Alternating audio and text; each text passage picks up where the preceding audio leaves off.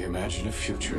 We must consider this. Who would want me to be a part of their life? Hey, that's inappropriate. Will you make a choice now? We past talking. Where do you say we come in for my close-up now? I'm done running. What was your favorite part? I'm a planner.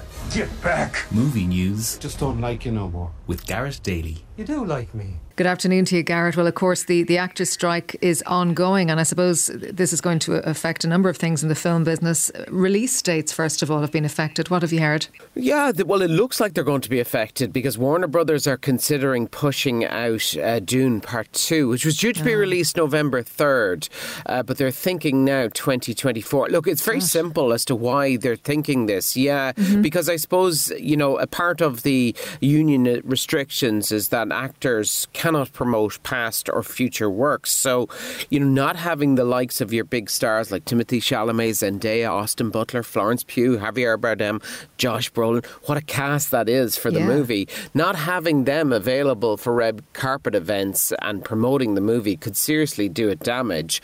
And so I suppose, yeah, look, it's a huge consideration. I mean, there are other movies in the sort of autumn corridor that may actually be pushed out as well. The Marvel's been one, The Hunger Games, The Ballad of Songbirds and Snakes, and Napoleon as well. I don't know if you saw the trailer for that with Joaquin Phoenix. Yeah, big trailer, big movie. That too could be pushed out. So we're keeping an eye on those release dates, but it's nervous times for studios, obviously. Okay, and then in terms of festivals, we saw the Galway Film Fleadh was the first actually to be affected in terms of guests last week. What else have you heard in terms of festivals? So this was going to be a big opener for the Venice Film Festival. It's the 80th edition of the festival, and the Zendaya tennis drama Challengers, that has now been pulled and has been cancelled in terms of having its world premiere at the festival. Yeah, now this looks like as well that it's going to be moved off its release date.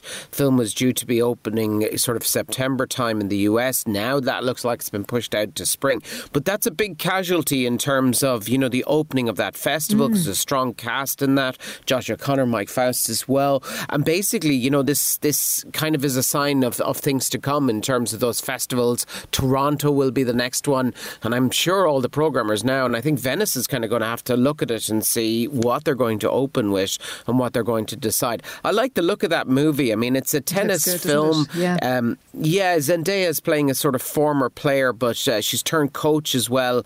And she's married to a champion who's on a losing streak. And then he comes face to face against a sort of washed up player played by Josh O'Connor, who's her former boyfriend as well. So this sort of presents a kind of collision in terms of both professional and private lives. So it looks like a curious movie, but we're not going to see it at Venice. And we're probably going to have to wait till next year before it hits the big screen. Okay, so what about productions that are going ahead, Garrett? Well, one of the things that looks to be happening now are films independent productions. So these would be movies that are not linked to the Alliance of Motion Picture and Television Producers. This is, you know, who the strike is happening with, because obviously the terms haven't been agreed. So what looks like is going to be happening is that independent productions outside of this may go ahead, and SAG-AFTRA are probably granting approvals to these films that they can happen. So a couple of them to mention that we hope will be kind of going forward. Mother Mary is one from the art house distributor A24. The other one is Death of a Unicorn. Now, the former stars Anne Hathaway, could be filming shortly, and the latter stars Paul Rudd and Jenny Ortega as a father and daughter who run over a unicorn on their way home. Wow. Now, that project is still in development, and so filming isn't likely to start too soon on that. But there are other projects as well. Matthew McConaughey is attached to one, and then there's Dust Bunny, which stars Sigourney Weaver and Matt Mikkelsen, and then Brideheart starring Rebel Wilson. So they're all outside the sort of studio systems, identified as truly independent, producers behind them, and so it looks like if agreements are reached on those, that they will be filming. Okay, well, you'll keep us posted on those, no doubt. What about sort of the bigger productions in Star Wars land? Yeah, Andor was heading for its second season. Apparently there were pretty close to wrapping on the second season. They were just weeks away, and then the strike happened. Now, this is filming in the UK, so basically you have equity performers who can continue shooting for the moment, but any of them that are SAG-AFTRA cast members, they cannot shoot. So you have a bit of a sort of conflict going on there, and obviously nobody wants to breach contract and whatnot. Apparently all the scripts were in by sort of showrunner Tony Gilroy before the writer's strike began, so they were pretty close to wrapping. So again, we're sort of beginning to sort of see the collateral damage in terms of, you know, the shows that we're filming, and it's probably going to affect TV a lot more because we've all got anticipation around our favourite shows that we like, and we're hoping that they're coming back. The film world, I suppose, we're not so tied into it because we're surprised when a trailer drops and we like what we see. But yes, certainly in television we have to sort of now hope that things will get back on track soon enough if you're waiting for a return season of one of your favourite shows. All right. Now, meanwhile, this weekend, as we know, Barbie made it to the big screen. He-Man, not so much. Yeah, this is all dark news, isn't it? There's not a lot of great news. We will get to it somewhere. Yeah, we will at some point. Yeah, He-Man is a project, Masters of the Universe, that Netflix have been working on. They'd even cast it. They've got a lead, Kyle Allen, starring in the movie. They've got directors as well, Adam and Aaron Nee. They've spent about $30 million apparently already on development costs, and now it looks like they've decided not to go ahead with the film. Why? Yeah, simply because of budgetary concerns. It looks like it was going to cost over $200 million. They didn't want to spend that. Now He-Man and Masters of the Universe sits well at home under the Netflix sort of banner because they've got a couple of animated series already there, and you know they're doing quite well, and I think there's sequels to those coming. So to follow on with a big live action version seemed like a good plan for them, but now, budgetary concerns, it doesn't look like it's moving forward. Okay, nothing there for He-Man. Let's have a look at a trailer. What have you picked out for us, Garrett? I think it's a great director, Alexander Payne, has done wonderful movies down through the years. A great actor as well, Paul Giamatti. They're in a new movie called The Holdovers. Sir, I don't understand. That's glaringly apparent. I can't fail this class. Oh, don't sell yourself short, Mr. Coates. I truly believe that you can. Every year at Barton Academy, students, faculty, and staff depart the campus for a 2-week winter break. But there are always an unfortunate few who have nowhere to go for the holidays. They're known as the Holdovers. Mr. Hunnam. Hello, Mary. I had you guys stuck with babysitting duty this year. How'd you manage that?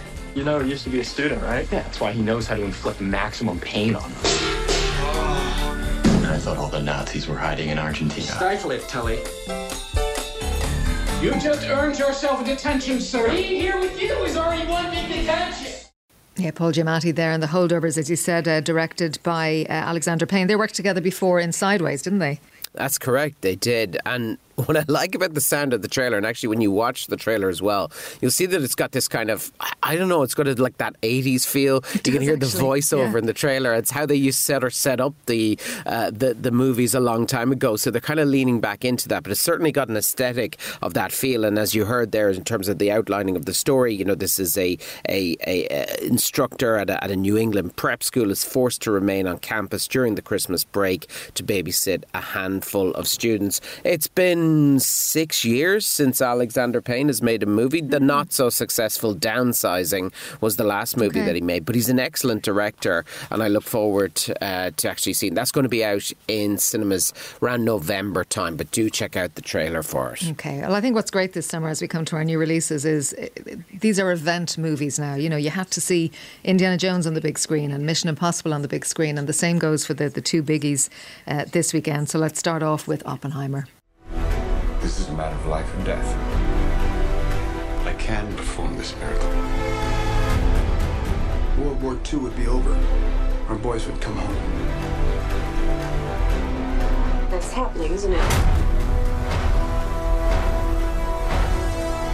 The world will remember this day.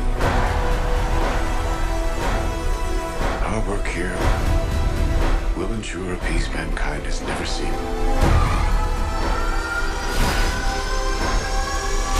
Until somebody builds a bigger one. Yes, Gareth, that is Oppenheimer with our own Cillian Murphy in the lead role. In the lead role, Christopher Nolan directing. Huge anticipation around this. As they say in Gravity, Houston in the blind. I've not got to see this yet, or Barbie, because I've been away. Yeah. But what a cast. Emily Blunt, Robert Downey Jr., Matt Damon, Florence Pugh. The story of an American scientist and his role in the development of the atomic bomb. Yeah, I mean, Cillian Murphy, he is superb, I have to say, really superb in it. He carries the whole film magnificently. I think the Oscar nomination is in the bag there for him. But as you say, what a cast. A really, really fine ensemble cast. I'd also pick out Robert Downey Jr. Look, this is a very ambitious project for Christopher Nolan. It's a tough subject, and a tough subject with which to hold the audience. Didn't completely hold me for the 3-hour duration, I have to say. It is long, but the visuals worked well. Lots of use of black and white, and we'll be checking out the soundtrack very shortly. But definitely worth seeing, and worth seeing in the cinema, as is our second release. We're going from darkness to light with Barbie. What do I have to do? You have to go to the real world. You can go back to your regular life, or you can know the truth about the universe. The choice is now yours. The first one, the high heel. You have to want to know, okay? Do it again. We haven't played with Barbie since we were like 5 years old. Oh. No one rests until this doll is back in a box. Even if nobody else sings along. Humans only have one ending. Get that Barbie! Ideas live forever.